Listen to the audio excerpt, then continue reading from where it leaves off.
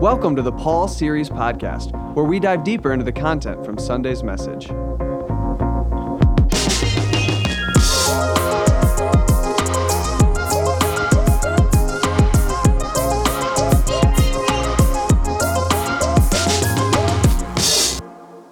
This episode of the Northridge Podcast brought to you by one of our sponsors. A word from them now. We don't actually have any sponsors, so I guess that's the end of the commercial. If you'd like to sponsor us, please email NorthridgePodcast. NorthridgeRochester.com/give. Oh, okay. Wow. All right. Let's bring it in here. So, Drew, I'm wondering, are you the kind of person who texts from your phone or from your computer? Because I feel like I'm getting some feedback that people didn't understand what I was talking about on Sunday morning with that.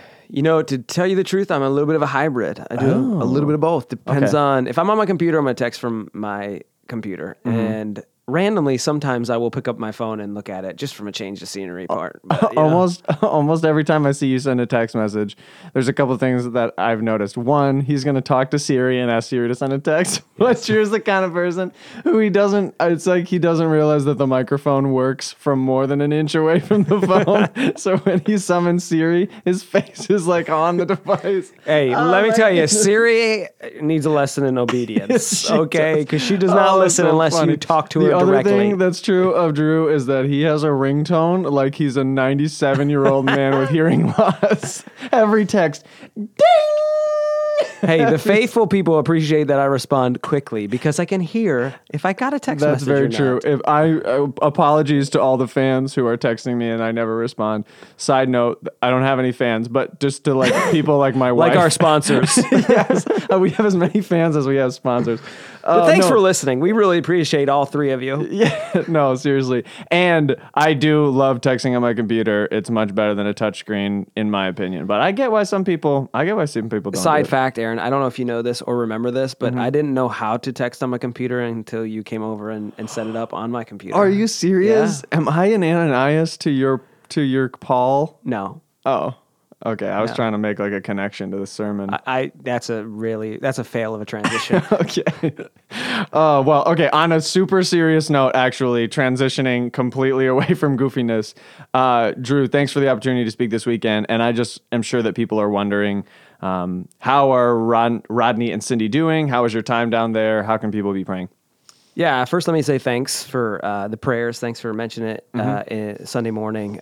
It was an amazing trip on so many levels, but it was just a great chance to connect with people who are going through a hard time. And I knew I would regret if we didn't get out there. And sure, man, just being able to spend some time. We don't know how long Rodney will be around. We don't. It could be 2 days, it could be another year. We just don't know. And it was just a really special time. And I'm very thankful that you stepped in and filled in for me and we didn't miss a beat. And so I'm thankful for all the prayers of people praying for that family as well. Yeah, and our church will continue to be doing that for you. Of course, it was my pleasure, but most importantly, I'm just so glad that you guys were able to do that, even without the kiddos. So a time away at multiple levels. Yes, it was a beautiful thing being away from our kids. The first time we've been away from Malachi since we brought him home. So it was just a special time. I'm very thankful that we had the opportunity to do that. So sure, a little bit of grandparent time never hurt anybody. So there's no doubt about that. So it was fun for me, Aaron, to get off the plane and actually listen to your message. Awesome job. Appreciate you filling in the gaps. And what's fun is, you get to kind of play my role and I get to play your role. So I was listening to your message and I have a couple questions for you that I was thinking through. So here we go. Are you ready for this? Yes. Okay, well, we'll see. Acts 9. So what's interesting is, you even said up front, there's some speculation that went into your message of just some of the questions that Paul might have been considering. And can you just kind of give me a glimpse in how you got there and the questions you landed on? Talk about that speculation for a little bit. Sure, and let the record show that this was originally Drew's message that I stole, so it's your speculation. No, I'm just kidding. Obviously, we get the privilege of working together on that. So speculation, to me, I guess, I felt the need to address the fact that I was speaking on Acts 9:9, which literally just says, for 3 days he was blind and he ate or drank nothing. And then, we're kind of making up what Paul might have been thinking about. So it definitely is speculation. I felt like it was important to address that. But at the same time, I guess it doesn't feel like too much of even of a stretch, hopefully, for people based on what we talked about.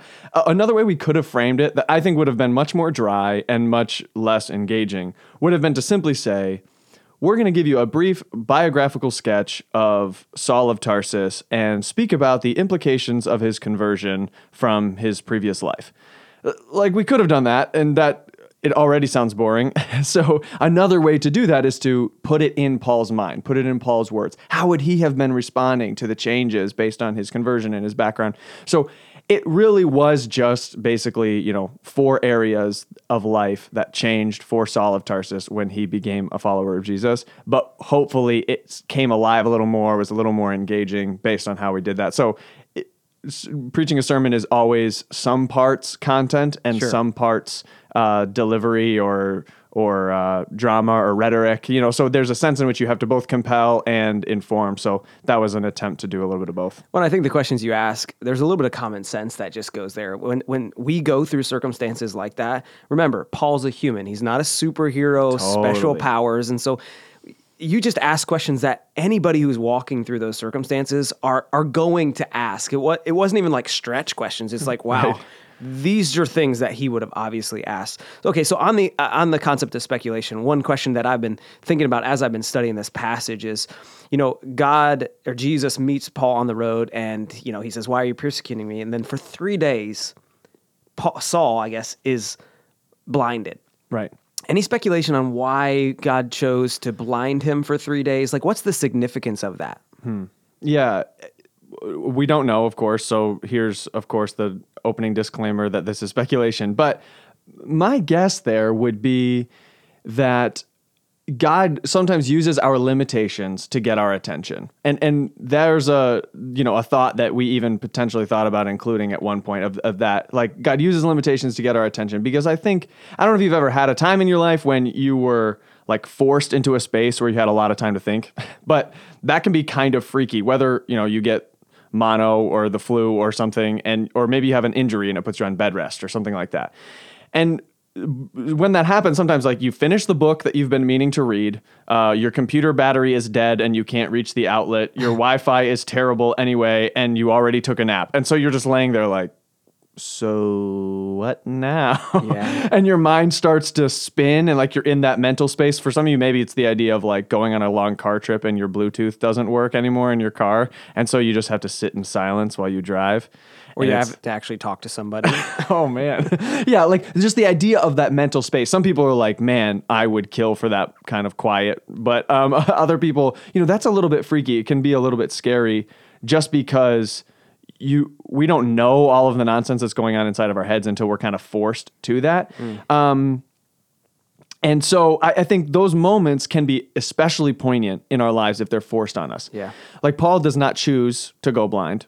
Paul is blinded. And so now with no choice of his own, he has to lose one of his senses and thus go more inside of his own head than he was before. And I think that's God using a limitation ultimately to get his attention. There was a lot that had to happen inside of Paul's head over the course of decades. In fact, the next season of Paul's life after this conversion is a period of training where, as far as we can tell, he spent time with Jesus being trained. So there's a lot of mental things that needed to happen. But I think God was basically stepping in and being like, dude, you need one less thing going on in the next couple of days because you have got some serious mental work to do. And, we've all experienced this. I don't know if everybody has, but like a week out of work on your bed staring at the ceiling can do a lot of things to you mentally. Oh, yeah.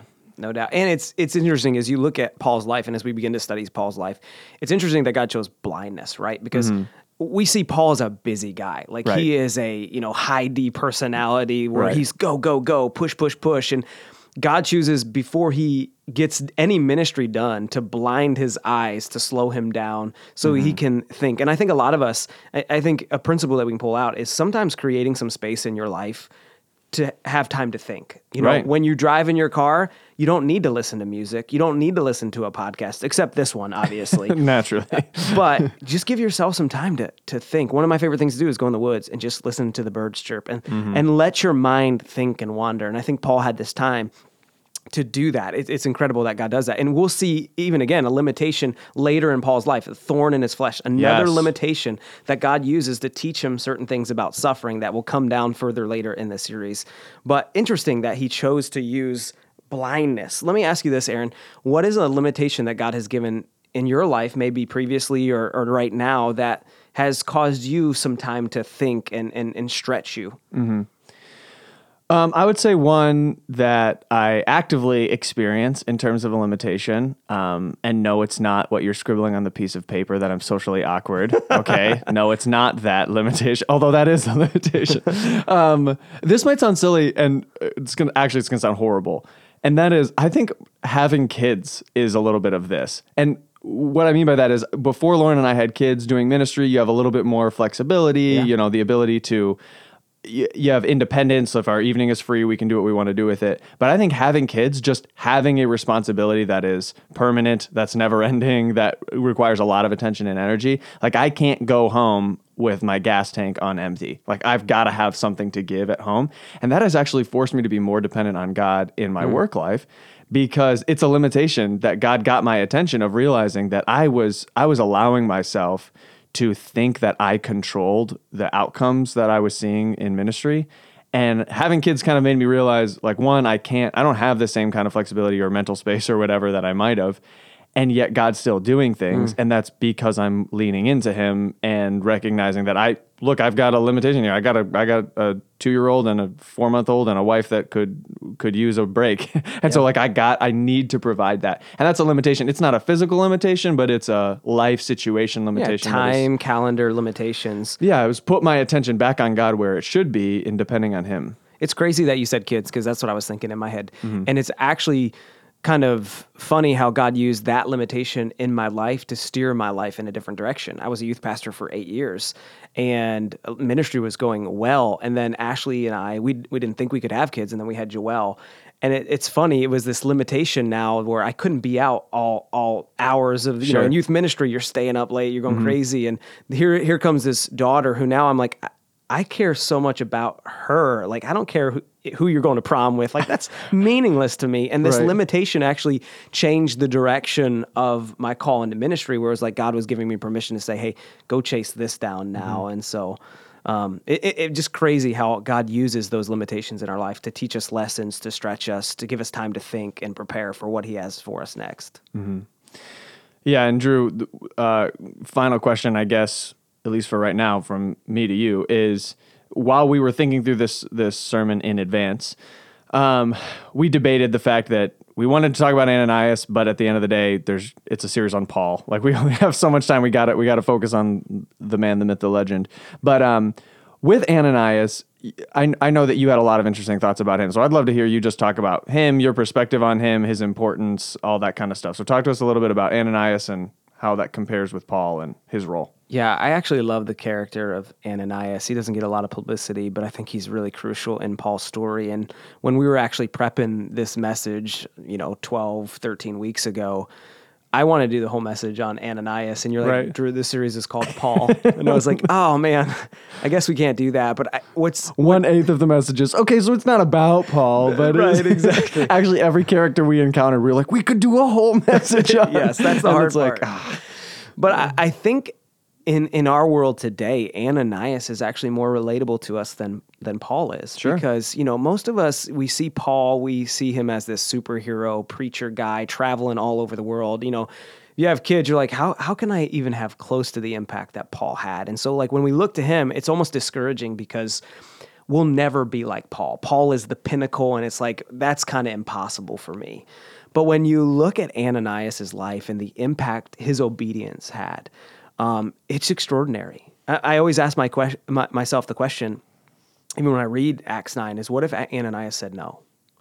God come to him and he's like, hey, just put yourself in his shoes for a second. Like, we read the story, we skim past his story, and we're like, let's get to the conversion. But he's asked to go to a guy who is murdering people like him. Right. I'll just be honest. I'm telling God no. Like, I am. Right.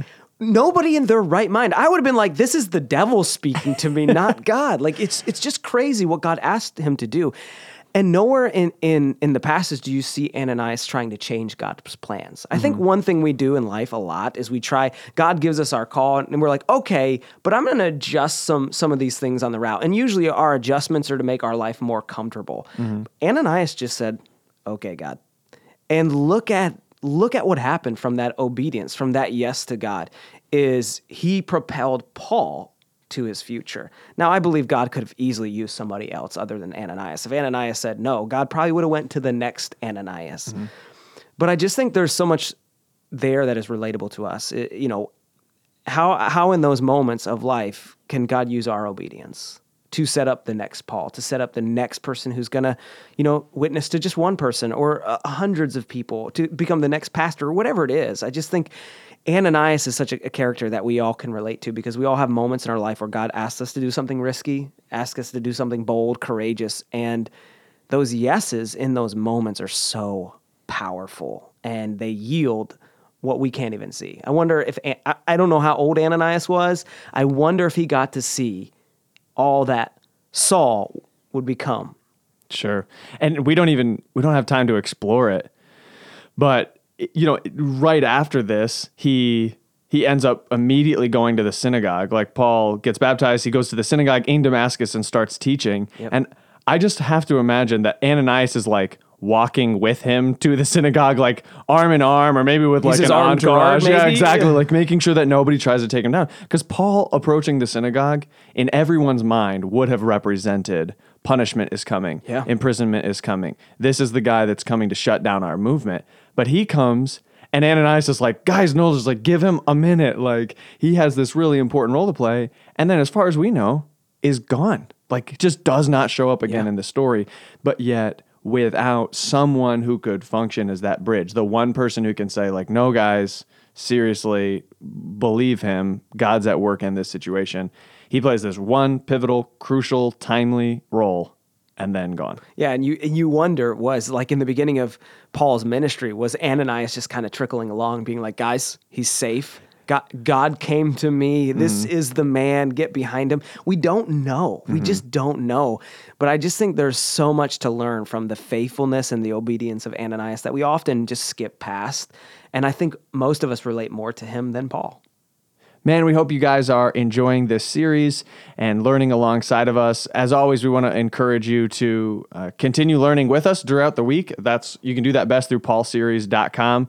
Every day, they're going to be publishing more and more information. And actually, we just added a way that you can subscribe to those updates via email. I know that was something I was experiencing where I wanted to be reading them, but actually, I'll be honest, I forgot a couple days. How dare you? I know. I forgot a couple days, but I want to be reading them. And so we're going to be adding a way that you can subscribe via email. So those will just drop right into your inbox every day, and you can be following along with that new information that's coming out each time. And I want to say on that point, by the way, we gave a shout out to some of the guys who were involved in that process last week. And this is totally my fault. This is what I get for not looking at the list before I spouted off the names of the people who were involved. But I forgot a name. Guys, I'm the worst. So John Larson, also shout out to John Larson for being John, a part of that team. Singular shout out to John. Yes, you get your own spotlight. That's a spolo? What am I saying? A spotlight. Yeah, John, thanks for being involved in that. And genuinely, very sorry. That's totally my fault for not double checking the list.